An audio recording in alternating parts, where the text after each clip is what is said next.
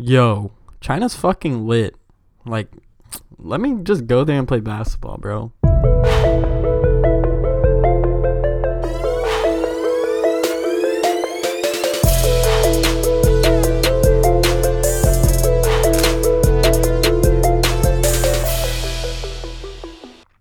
Yo, what's up, guys? My name is Alex Larchfeck, and welcome to the Getting Saucy podcast. Today is Tuesday, October 9th, 2018, and yesterday we had some litty games, I'm not gonna lie. The first game we witnessed was the Mavericks versus the 76ers in Shenzhen, China.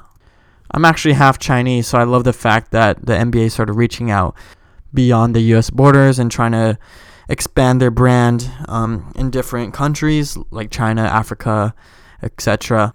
Because some of the fans in these different countries are a lot crazier than US fans, and they bring a whole nother market to the table. In the Mavericks versus Sixers game, the Mavericks won 115 to 112. The game was really exciting to watch. Both sides were going at it, and both teams gave a great show for the Chinese audience.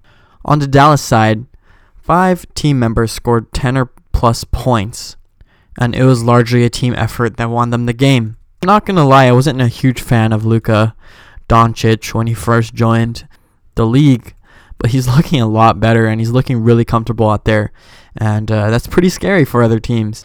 I also thought his 3-point shot wouldn't be able to get up there because his form takes forever to shoot the ball, but he's been finding a lot of open threes, and he's been just knocking them down. On the other side, the Philly side, Joel Embiid went off. He scored 29 points in 28 minutes, scoring 50% from the field and gathering 7 rebounds. The 76ers were also looking very good, and like I said in the beginning, it was really a good head-to-head battle.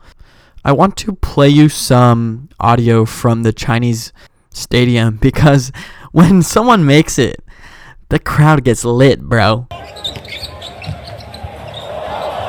Inside Embiid and one. Finney Smith can't hit. Rebounded by Powell.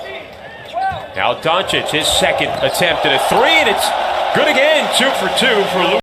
Goddamn, don't you just wish US NBA fans were that fucking crazy? Sad life, bro. In another game between the Indiana Pacers versus the Cavs, the Pacers beat out the Cavs 111 to 102. I'm telling you right now, Victor Oladipo is fucking scary. This man could do almost anything. He's not like the biggest player or has the strongest muscles. He's just super athletic and could just rise up whenever he wants and just splashes in your face. In this game, he was doing that from everywhere, from the three-point contested shot, splash in your face. Like, sit the fuck down. Pull up 2, splash in your face. Sit the fuck down. He's been going off crazy, and he's going to have another breakout year. I love these underrated teams, and I think Pacers are going to be one of those underrated teams. He's super good, and the Pacers are looking clean right now. So props to them. Another player who sort of stunned me as well was TJ Leaf.